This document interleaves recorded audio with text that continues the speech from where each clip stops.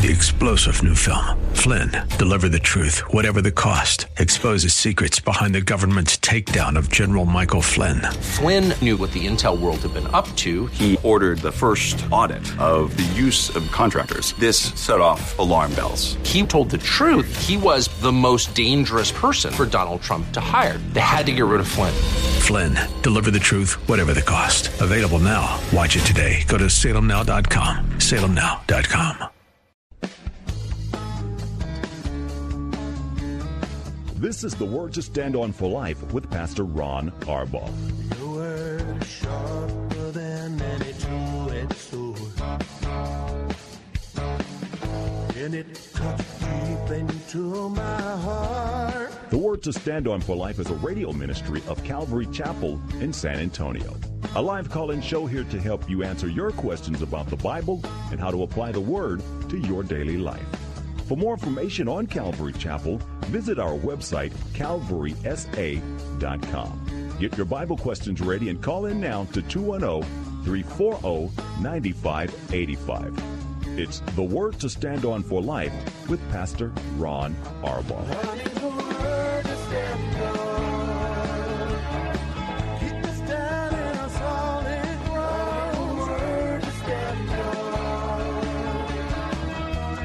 Welcome to the program. It's Tuesday, and you're listening to the Word to Stand On for Life.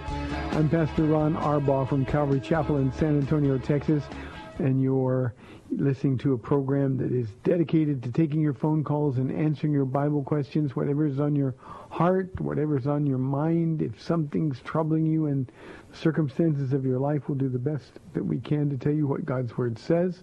340-9585 for your live calls and questions. That's 340-9585. If you're outside the local area, you can call toll-free by dialing 877-630-KSLR. Numerically, that's 630-5757. You can email questions by emailing questions at calvarysa.com. We've got some good ones today.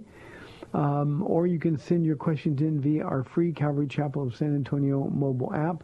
I tell you every day, because I care about you, if you are driving in your car, the safest way to call is to use the KSLR app. It is also free. Hit the Call Now button, and you'll be connected directly to our studio producer.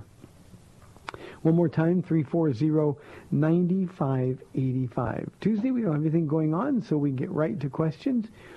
Here is a question from our mobile app from Simeon. He says, in Job, was Elihu's response to Job and his three friends right or godly or in line with God's perspective? It sounds like Elihu had a proper understanding of the situation and that he was right to scold Job and his friends, and God doesn't reprimand Elihu at the end, but I just want to be sure. Simeon, no. Elihu and as well as the other three friends, of course, were way, way, way off base. Now, Elihu, there's a couple of things we need to understand about him. We need to understand that he was young, that he apparently was brilliant, that he had a lot of knowledge about God. But the problem with Elihu was that knowledge was delivered without love. 1 Corinthians 13, Paul says, it doesn't matter how much I know. It doesn't matter what miracles I do. It doesn't matter if I have understanding of all mysteries. If I have not love, I'm just making noise. And Elihu, as well as Job's three friends, were absolutely in that noise-making category, because that's all they were doing. First and foremost, how could he have been right to scold Job when in fact God commended Job at the beginning of the book? God said to the devil himself, I have no one like him. No one is righteous as this man. This is a man that God was proud of. Not a perfect man, no human ever has been, but he was above all of the others. That's to be taken very literally. And in this particular case, if God says he's righteous, then we've got to agree that he's righteous, that he's blameless. And by the way, the rest of the book of Job proves that statement to be true. So Job didn't do anything to deserve what happened. First it was the three friends who came in. Then it was Elihu who came in. And they all began with the process. They all began with the process of blaming Job. Something must be wrong. You must have done something wrong. So you're never right when you're judging people, when you claim to have knowledge. Now here's, I think, what Elihu's problem was. And I've met a lot of men just like him, young men, who had great giftedness, had great intellect. They had the ability to recall information, but they didn't have the wisdom to know how to disseminate that information. Elihu was arrogant. He was unloving and unkind, and he did not have God's approval. So, Simeon, hope that helps. Here is a question from our email inbox. This one is from Don. He says, in Genesis, after Lot flees Sodom with his daughters sleep with him and have children through him, but there doesn't seem to be any repercussion or punishment for this great sin. If someone comes up and says, well, sexual relations such as this go unpunished in the Bible, so God's fine with it, just look at Lot and his daughters. They got the children they wanted. In fact, it's almost as if the act was blessed. How can I respond other than just knowing that they're so wrong? Well, Don, one of the things that you have to do in this story is understand that there were enormous repercussions. Now, the daughters were raised by a compromised dad. I think that's the real value in this story. You know, if Peter didn't say in the New Testament that Lot was a righteous man, we wouldn't even know if Lot was saved. Why? Because of the way he lived. Lot chose to go to Sodom and Gomorrah. He slowly was sort of ingratiated into the culture of sin in Sodom and Gomorrah. And so his daughters watched him compromise his walk with God all of those years. So finally, when they were frightened, they thought, well, now there's no man. We're not going to have children. Jewish women wanted babies. So here's what happened. They waited till their father was drunk. They went in and slept with him. Lot didn't have any remembrance of this. It wasn't something that Lot initiated. But you see, they obviously knew that Lot was going to come in and drink himself to sleep. They knew that he'd be so drunk that they could have sex with him without him having any knowledge or being aware of it. And so that's what they did. Where did they learn that? They learned that from their dad. They learned that from their dad. So that's the most important thing that we can learn from this account in Genesis 19. But regarding there's no consequences. This chapter, 19th chapter of Genesis, ends with consequences beyond anything we can imagine. The sons by these two daughters were ancestors of the Moabites and the Ammonites, people who were enemies of God, always were, as long as they were in existence. So there were tremendous consequences. So just because God doesn't detail the consequences, we have to understand that they were there.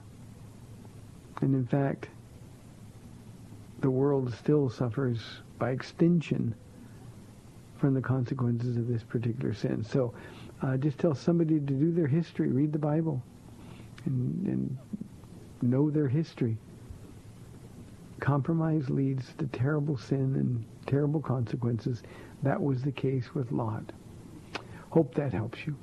340-9585 for your live calls and questions. If you're outside the local area, you can call toll-free at 877-630-KSLR. Here's another question from our email inbox, this time from David. He says, I have an atheist friend who asked me this. Who can hear God and communicate with him?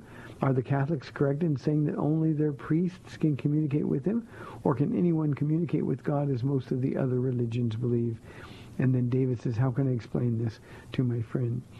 David, a couple of things. I would ask, first of all, why your friend cares. If he's an atheist, he doesn't believe in God. This is a silly question to even consider. Now, the reason I would be that direct is because it's likely that God is dealing with this person.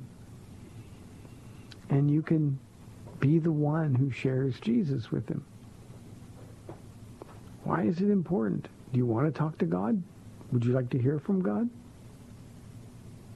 Maybe that will provide an opening for you. So, as to the question, of the Catholics correct in saying that only the priest can communicate with them? Of course they're not right. To communicate with God, you've got to live in the power of the Holy Spirit. That means you have to be saved, you have to belong to God, we have to be a part of his family. So here's who can hear God and communicate with him. We can hear God and communicate with him if we're born-again Christians. Nobody else can. So please understand that. The only thing that God can hear from a sinner is, Lord, forgive me. I'm a sinner. I need help. There's no other way that an unbeliever can communicate with God, because that unbeliever has no access to God. Jesus said he is the way, the truth, and the life, and no one comes to the Father except through him. But David, I've just got a sneaking suspicion that there's something going on behind the scenes here with your friend.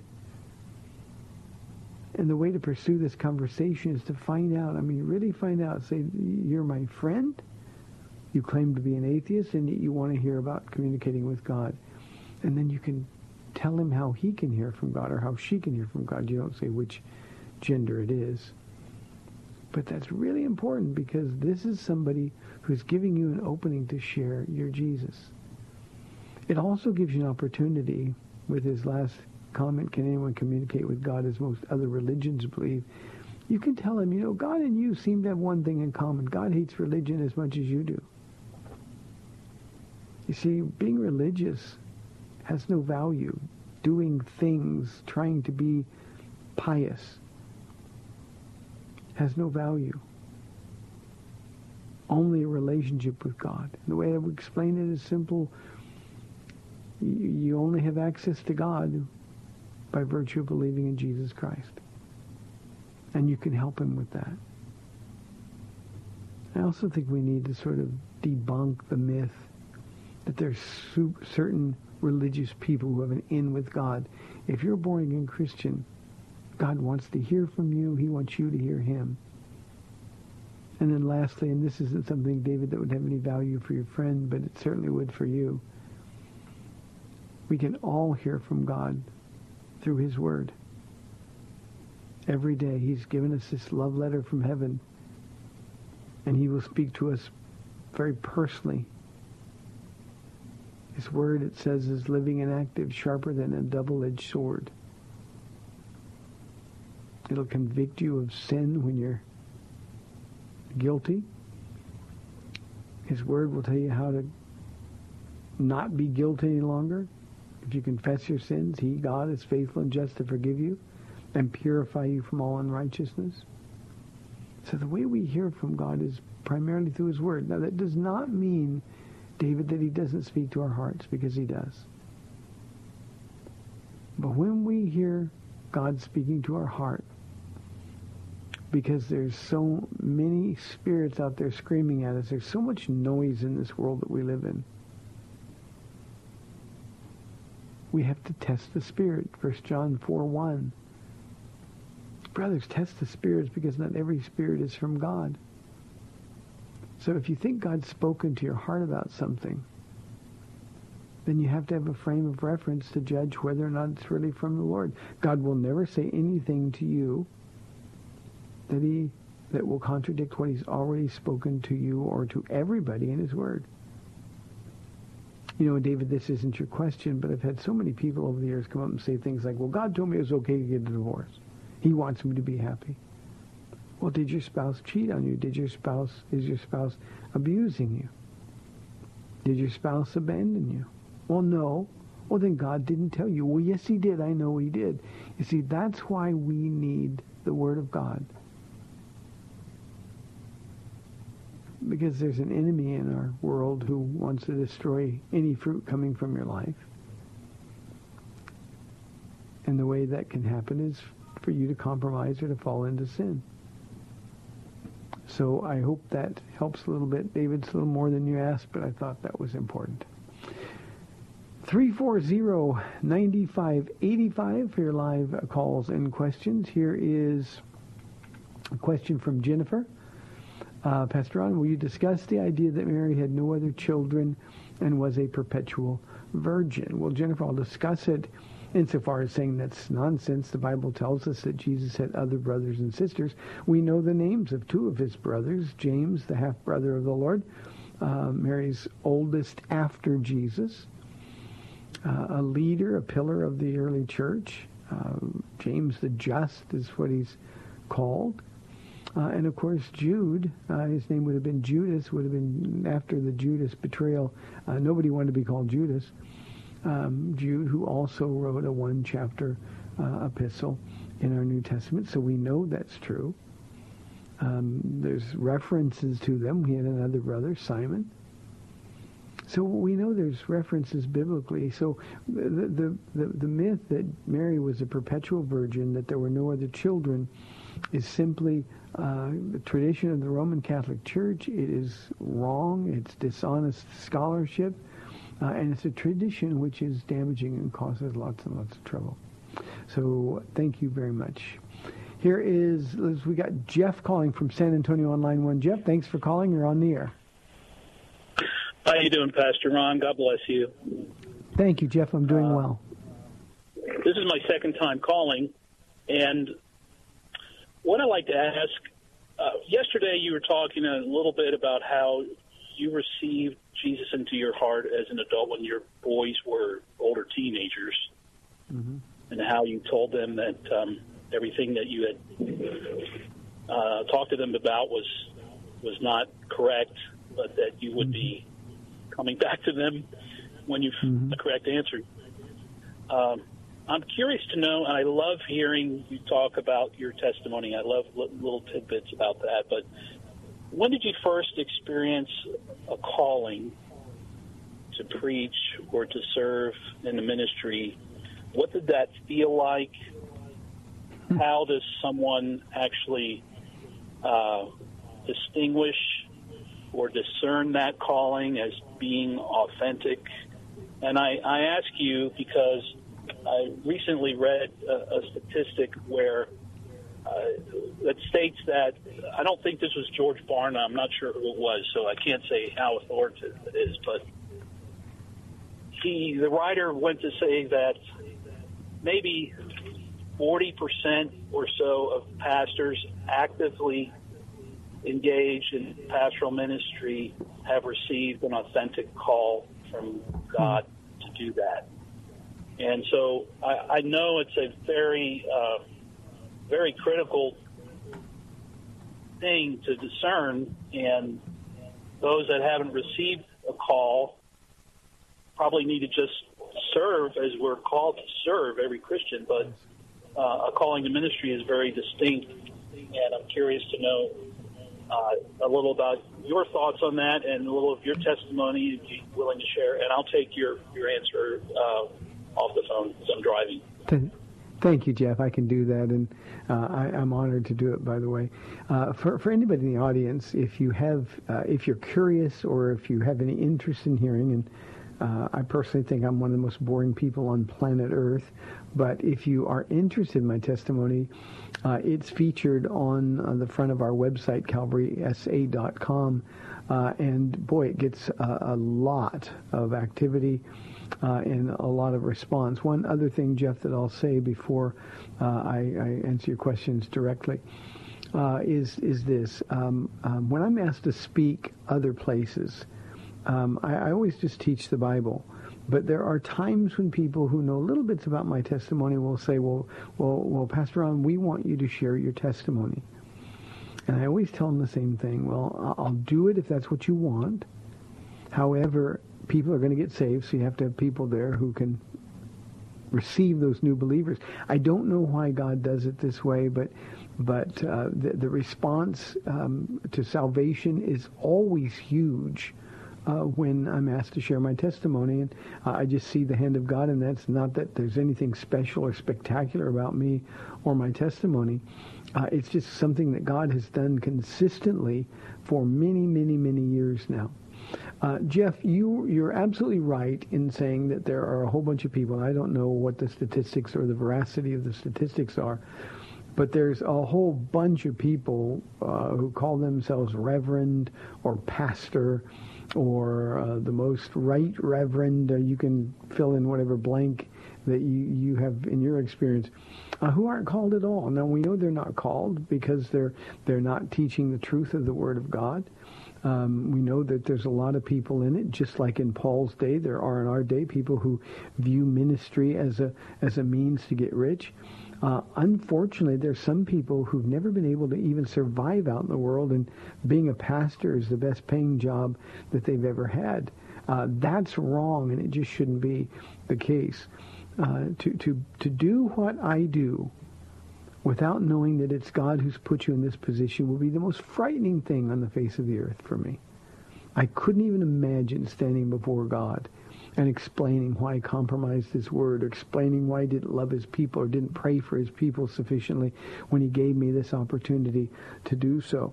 So the call from God is absolutely essential.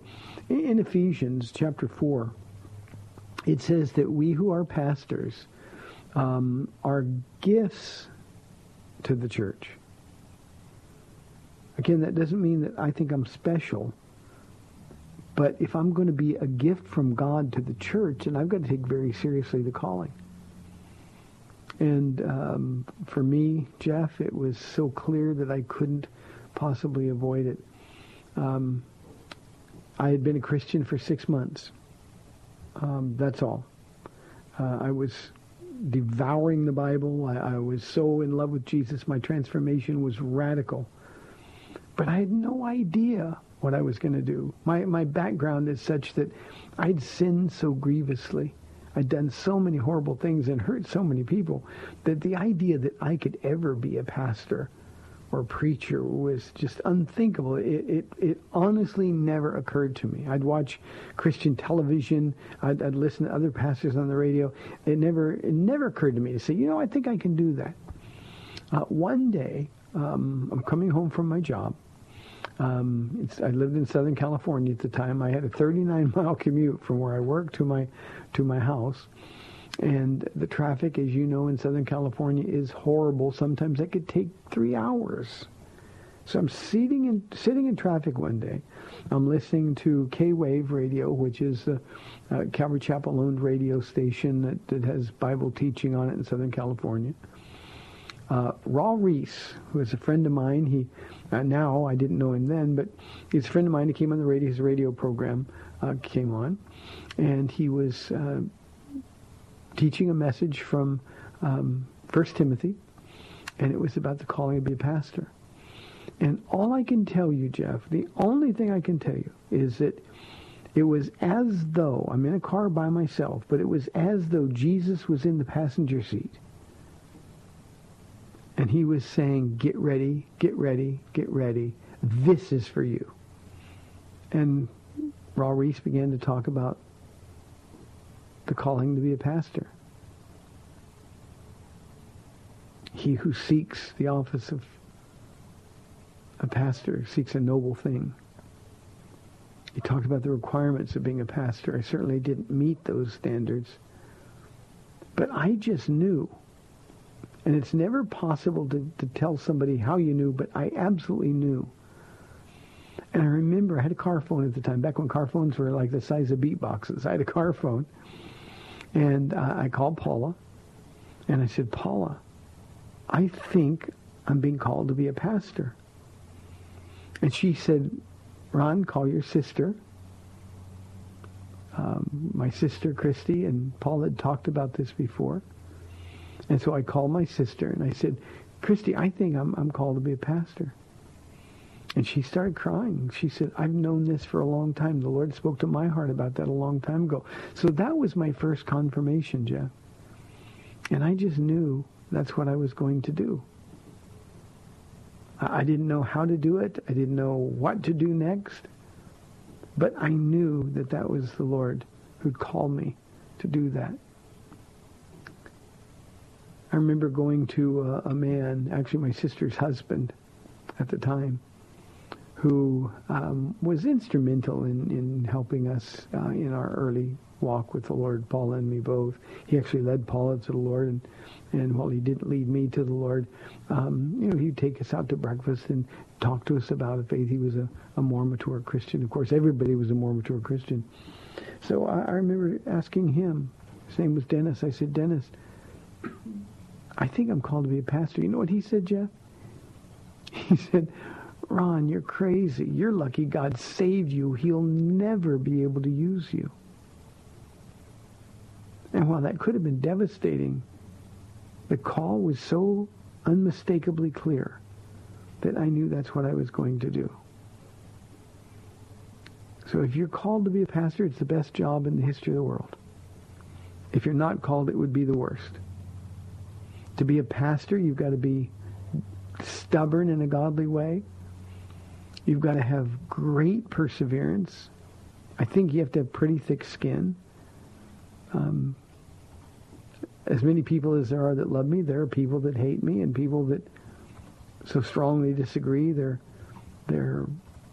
trying to undermine what we do. At the same time, I know it was Jesus who called me. Nobody else. Jesus is the only one who can release me. And I'm really grateful for what he's done. Jeff, thank you for the question. You've been listening to The Word to Stand Up for Life, 340-9585 or toll free 877-630-KSLR. We'll be back on the other side of the break. We'll see you in 2 minutes.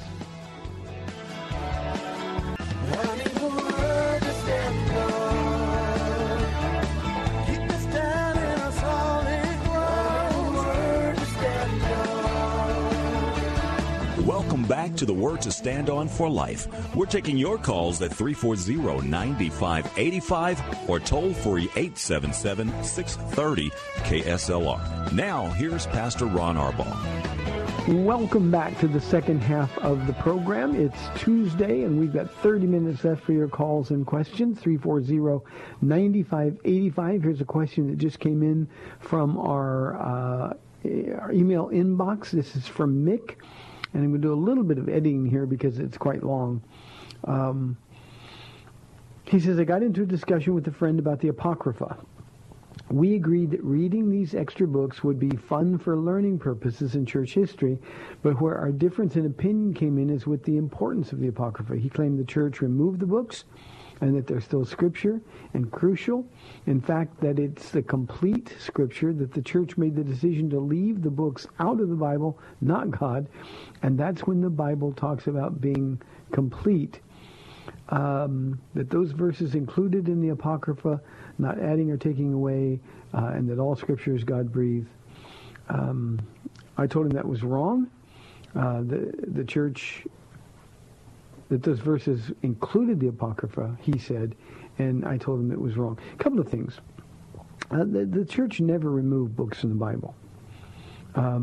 What we've got to understand is when the Catholic Church makes that claim, Mick, the claim is that it was in the Roman Catholic Bible, the edition of the Bible that they approved, and they were later removed. That's not the case. The apocryphal books were never part of Jewish scripture, never considered a part of what we call the Old Testament, the Jewish canon of scripture, not ever. So these extra biblical books, and you're right, Mick, they do have value, historic value, but they're not inspired by God. And the only books that belong in the canon of scripture are the books that we know God wrote, the canon that's been passed down forever. The fact that the Roman Catholic Church added those books in was a result of them trying to find justification for their extra biblical doctrines. So they throw in these other things, purgatory, and among other things. They throw in these other books and claim the authority from God. But there's inconsistencies in the apocryphal books. All of those books are in contradistinction in some places to what we know has been revealed to us in Scripture written by God, passed on by God. So don't ever apologize. Martin Luther didn't take them out. The church didn't take them out. The Roman Catholic Church was wrong to insert them in the first place. Again, they have value historically, but they have no value scripturally in the sense that these are books written by men. I'll give you sort of a New Testament perspective. We have the gospel according to Barnabas. We have the gospel according to Mary Magdalene. We have the gospel according to Thomas. There are lots of books, men and in some cases women, who took on the task of presenting their perspective of God's Word, of Jesus' life and ministry. The problem is God didn't ask him to write it. And so those extra biblical books are just that. They have some limited value historically, but they have no value as a part of the canon of Scripture. It's very important for us to understand. I'll give you another example. The Apostle Paul, we know he wrote 3 letters to Corinth. We know that because he references the letter that he received. And he received or sent them back a response. But we didn't get the first one. We have 1 Corinthians and 2 Corinthians. All that means is that the first letter Paul wrote to the Corinthians, the first correspondence, wasn't written by God. That was just correspondence. But the 2 that we have are letters that were written by God, the breath of God, the Spirit of God pushing the pens of men. So there's a lot of good information. There's a lot of historical information out there. However, like any other piece of literature, we cannot determine that they are 100% true. The only way we know that is that God's Word is 100% true. So what we have in our 66 books in the Bible, again, the apocryphal books are not referenced in Scripture. The apocryphal books were never part of the Jewish canon, and they were added by the Catholic Church. And when you find those books included, you know you're reading a Catholic Bible. And you're getting an imperfect perspective. So when the book of Revelation says, he who adds or subtracts from these words will meet the fate of all the judgments in this book, has nothing to do with the Apocrypha at all. The second part of your question says, well, what about if that person said, what about a book like Esther or Job or any of the others that Jesus or Paul never directly reference in the New Testament? How do we know those books are a true picture that's being referenced else if that is your basis for what true Scripture is? Well, the basis for true Scripture isn't at all the fact that they are referenced by other places. We know Esther and Job. By the way, Job is a poetic book, and it has to be viewed that way. But we know those are books that were written by God because they've always been a part of the Jewish canon. In order to find out, there's a couple of things that we need to do. We need to be interested enough in knowing the truth that we don't hold on to tradition just for the sake of tradition. So let me recommend just a couple of books if you really want something that's really heavy and scholarly. Josh McDowell does a great job with the canon of Scripture, where it came from, how we got it, in a book called The Evidence That Demands a Verdict. Get the new edition of it. It's constantly being updated. It's really heady reading. If not, you don't want to get that deep, you can go The Case for the Bible by Lee Strobel, or 2 little books that I have found wonderfully effective over the years by Paul Little, Lyttle. Know what we believe and know why we believe, and he also deals with the question of the canon of Scripture. You know, Mick, over the years, from the very beginning, the enemy has tried to discredit the Bible as the Word of God. And we've all heard that, well, you really believe the Bible's the Word of God? Yes, we do. We really and truly do. But you've got to settle in your own mind and heart whether or not it is. I can say it is. I've discovered that it is in my own life. But that took a lot of work, a lot of research. You know, when I was first saved, Jeff said he wanted to hear a little bit of my testimony. When I was first saved, I had so many questions. And every time I'd ask a Christian, you know, when you're a brand new believer, you think everybody knows more than you, so you're asking questions of everybody and you're getting a lot of opinions. But every time I'd ask a question, they would respond with these words, well, the Bible says. And I didn't know how the Bible could be the Word of God and still be written by men. I had no understanding of how it was put together. So I made it my ambition because I wanted to know if what I believed was true. So I made it the goal of my life to find out whether or not I could depend on this thing we call the Word of God, the Bible. Now, in my particular case, I know people make lifetime work out of this, but for me, it was slightly less than 3 months, and I was completely and irrevocably convinced. And that changed my life.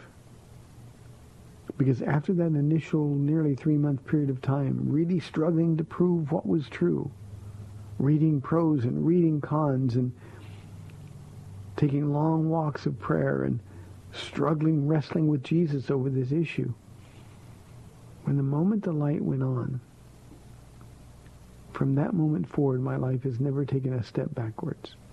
I've never had a single moment's doubt about my own salvation. I've never had a single moment's doubt about my calling as a pastor. And I can have a radio show like this because I know that what I'm telling people is the Word of God. I've seen the Word of God change people's lives so dramatically that there simply is no longer any question about its veracity. So Mick, you and your friend need to get together and do some research and be convinced on your own that the Bible really is the Word of God. God has preserved it throughout the centuries. There were so many battles. People lost their lives over the Word of God. By the way, the last 2 books that were accepted into the canon as authoritative were Hebrews, because the author wasn't identified, and James. And the reason James was wrestled with is because of a misunderstanding that people thought James was teaching a work salvation. And yet God prevailed. So the Apocrypha is not Scripture. And Jesus never, of course, quoted from it. But that doesn't mean the books that he didn't quote from were not Scripture. Thank you, Mick. I appreciate the question. 340-9585 for your live calls. Here is, well, it's appropriate timing from Anthony. He says, where in the Bible can I find teaching about purgatory? You see, Anthony, you can't. That's the thing. Purgatory's a made-up pipe dream. There is no such thing as purgatory, no state of limbo, no holding place that we can pray people out of or hope that we can maybe do enough things or give enough money to where the people that we care for will be released from that prison. Purgatory is a fairy tale. And so much damage has been done by the teaching on purgatory, Anthony, that people will lose their lives in eternity as a result, hoping for that second chance. You know, the idea makes us feel better. It's like, well, they're not completely in hell yet. It's just not true. It's just not true. Victor wants to know, do miracles still happen? And have you ever done any? Victor, miracles do still happen. They don't happen the way that we see them on what I call so-called Christian television. People falling down and shaking, or people's legs growing, or barking and screaming, or passing out. None of those things are miracles. That's just nonsense. But miracles still happen. Now remember that miracles are designed by God to point to Jesus. So by definition, miracles are rare, especially in a world, a country where we have all the pointing to Jesus that we need. Signs and wonders. Signs point to something Well, the miracles that we read about in the book of Acts, the miracles Jesus did were done to point to him, to validate the authority he had to make the claims that he had, to do the things that he did. But for us, we don't need signs. We don't need signs. Still, there are miracles that are done. If you go to third world countries, if you go to the Middle East, where people actually could lose their lives for converting to Christianity, Jesus will appear to them in dreams. He will appear to them in visions. He will heal people miraculously. So yeah, miracles still happen. But remember, the miracle is just the forerunner of the person behind the miracle, and that, of course, is Jesus Christ. Our problem is that that's what we focus on. We want a miracle. And that's to not have, by definition, a miracle is something that happens very, very rarely. As to whether I've ever done any, Victor, I know I've prayed for a lot of people who have been unexplainedly healed. As I say that, I also want to be honest and say I've prayed for many, many, many more people who weren't healed. I've seen people who were so high on, in one case, heroin, uncontrollable, and simply by me making them look into my eyes, they sobered up instantly. I think that's pretty miraculous. But I'm not looking for miracles. Let me tell you a quick story, Victor, and anybody else who's interested. We've done a whole bunch of, we have a ministry here called Joy of Jesus. We're taking a big group out to Reynosa, Mexico. We planted a church down there. We're just going to hit the streets and talk to people. And our junior high school teacher, Spanish teacher at the time, he said, well, why don't I give people just sort of a quick course in conversational Spanish so they'll have a little bit of an advantage. And so I thought that was great. So what we did on I think it was Tuesday nights back then, but we did 8 weeks of about an hour-long conversational Spanish class. And God so blessed that. When we went to Reynosa, now I always travel with the translator. We've got many, many people here in the church that are fluent in Spanish, of course. And communication's important to me. I want to be able to be understood, and I want to understand. So I'm looking into hearts. So we went to Reynosa, and I had my translator with me. This was a wonderful lady named Wanda who's been with us for forever. I just love her. She's a daughter to me. And we were out in the streets of Reynosa, and for a day and a half, a full day and a half, I was speaking Spanish without the need for a translator. And I was able to understand. I'm sure I was butchering the Spanish. That's not the point. But I was able to talk to people and to understand people for a day and a half without the advantage of a translator. And people were getting saved like crazy. Now, I considered that a miracle, a gift from God to help me do what was in my heart to do. Now, we've since been to Monterrey, we've been back to Reynosa, we've been to Durango, we've had other places in Mexico, and it's never happened again. So it's just sort of a one-time little kiss from Jesus to say, I'm going to show you something. And boy, did he ever. So yes, Victor, miracles still happen. I don't think most of the time the guy that does the miracles or the woman that does the miracles is supposed to get any attention from it. So that's the best I can do. Thank you for the question. Let's go to line 1 and talk to Ray from San Antonio. Ray, thanks for calling. You're on the air. Hi, Pastor Ron. How are you? Good? I'm doing well, Ray. Thanks. Good. To keep on that same tone of the miracles, I'm familiar with your driving episode where your car spun around, and you had mentioned you felt like an angel had directed the vehicle. But is there any biblical place that would point to Jesus being the power behind the miracle? Okay, and with in mind that not all spirits are from God. There are bad ones out there too, so don't believe everything. Is there anywhere that would indicate that like today in the third world countries, the miracles, that anything that would indicate that it's not right to think that God uses angels or sends angels to do his work or create? I don't know how exactly to phrase that, but I wondered if there was any particular scriptures that point that way.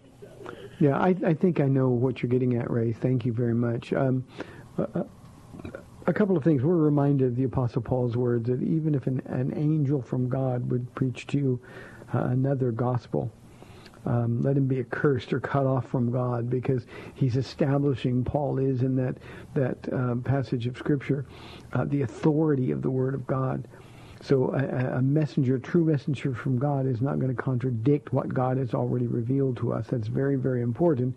And the reason it's important is because there are so many other spirits, and the devil has supernatural power. Now, his power is nothing compared to the power of God. But he is a fallen angel. We know that. His name was Lucifer. And he's always been trying to counterfeit God's miracles. And he does it to convince people. In fact, we had a question last week on the program about his fatal head wound in the book of Revelation. He's going to actually counterfeit to the point where the man that we know as the Antichrist is going to be raised from the dead. So yeah, the devil has real power, but it's not power from God. And over we see angels appearing.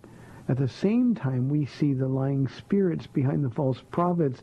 So what we've got to do, Ray, is discern the difference between who is authentically telling us the message of God and who is trying to lead us astray. And I know this is a one-string guitar that I keep playing, but the only way we can do that is to know the Word of God. Hebrews said that some of us have entertained angels unaware, in fact, unaware that they're really angels. And I can tell you that, well, I've seen, I mentioned on the program yesterday, angelic intervention 3 times in our lives, mine and Paula's, that I know for sure was angels. The enemy has been shouting and screaming and yelling at me thousands upon thousands of times. So this idea of discernment is essential when dealing with the spirit world. Ray, one of the things that you can do, I think, is go to Daniel chapter 10. It's right after the great revelation of the end that Daniel was given. And Daniel chapter 10 gives us some real insight into the goings on behind the scenes or in the spiritual realm, the warfare that constantly is taking place in the heavens. So in our Bibles, of course, we have angels sent from God that are on display. But the way to know if this really is a messenger from God is discernment by knowing the Word of God. One other thing, and I'm not sure this is what you meant, but when you went out of your way to say that, is there any way we can make sure the power is, or know if the power is from God? Well, when God sends an angel, the angel is just a servant. Over and over in the New Testament, we see angels appear, and the only angel that ever allowed himself to be worshipped was the angel Lord Jesus Christ in a pre-incarnate appearance. The other angels say, no, don't worship me. Get up. I too am but a servant of the Most High God, kind of thing. So Jesus is always the power, and the angels understand that. Our problem, and all you have to do is look at the craziness that goes around in this subject of angelology. We tend to worship the angel. We're looking for our angel. We're doing all these things. And the answer is no. Thanks, Ray. Appreciate it. Mark, on line 1, last call. You're on the air. Thank you, Pastor Ron. I just wanted to know. Oh, thank you. I wanted to know how many heavens are there? Because I've heard different things, and why do you suppose God might have put that in the scriptures? Why there was multiple heavens? Okay. You're talking about 1 Corinthians chapter 12, or I'm sorry, 2 Corinthians chapter 12. Paul's trip to the third heaven, he said. And the problem with that isn't there's only one heaven, the abiding place, the home of God. But what Paul means, he took me to third heaven, and it's simply a reference to the first heaven is what we would call our sky, what we can see. We look up in the sky and we see what's up there. We see a plane flying by in the heavens. The second heaven is what we would call outer space, that galaxy that we know nothing about and we can't see apart from telescopes. But what Paul is suggesting there is that the third heaven, it's not that there's more than one heaven. It's just there is a place out there, way out there, beyond anything that we can see or imagine, that is the abode of God. And if we understand that, well, Paul is saying that whether in the body or out of the body, he didn't know. We know he died. He was taken to heaven. Jesus sent him back. Well, the place that he went, where he said he saw inexpressible things that man's not permitted to tell, that was in the very presence of God. So there's not three heavens as we understand heaven, but he's talking about our atmosphere, the sky. That's the first heaven. The second heaven is what's beyond that. We call it outer space. And then the third heaven, way beyond all of that. And Paul's point was that he went right into the very presence of God, where he saw inexpressible things. So, Mark, that's all that was. There's only one heaven where Jesus lives at the right hand of God the Father. And by the way, where people that you love and I love are enjoying his presence at this very moment. Hey, good show today. Thank you for the calls. May the Lord bless you and keep you. I'm Pastor Ron Arbaugh from Calvary Chapel in San Antonio, Texas. Lord willing, I'll be back on AM 630, The Word, tomorrow at 4 o'clock. We'll see you then. Thanks for spending this time with Calvary Chapel's The Word to Stand On for Life with Pastor Ron Arbaugh. The Word to Stand On for Life is on every weekday afternoon at 4, and Pastor Ron invites you to find out more about Calvary Chapel at calvarysa.com. The Word to Stand On for Life was sponsored by Calvary Chapel of San Antonio.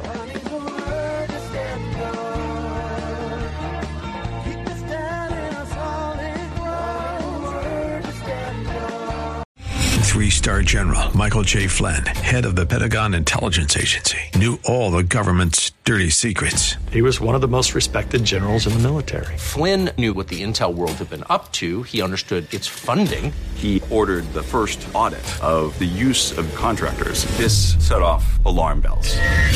The explosive new documentary, Flynn, Deliver the Truth, Whatever the Cost, uncovers the facts behind this scandal. Flynn told the truth. He was the most dangerous person for Donald Trump to hire. I find out the worst enemy that I'm going to face in my life is right here in America. They took my assessment and they wanted me to change it. And I was like, I'm not changing it. They had to get rid of Flynn. With in-depth interviews, archival footage, and never-before-seen personal records of the man behind the headlines. I just felt like I was drowning. Flynn, Deliver the Truth, Whatever the Cost. Available now. Watch it today. Go to salemnow.com. salemnow.com.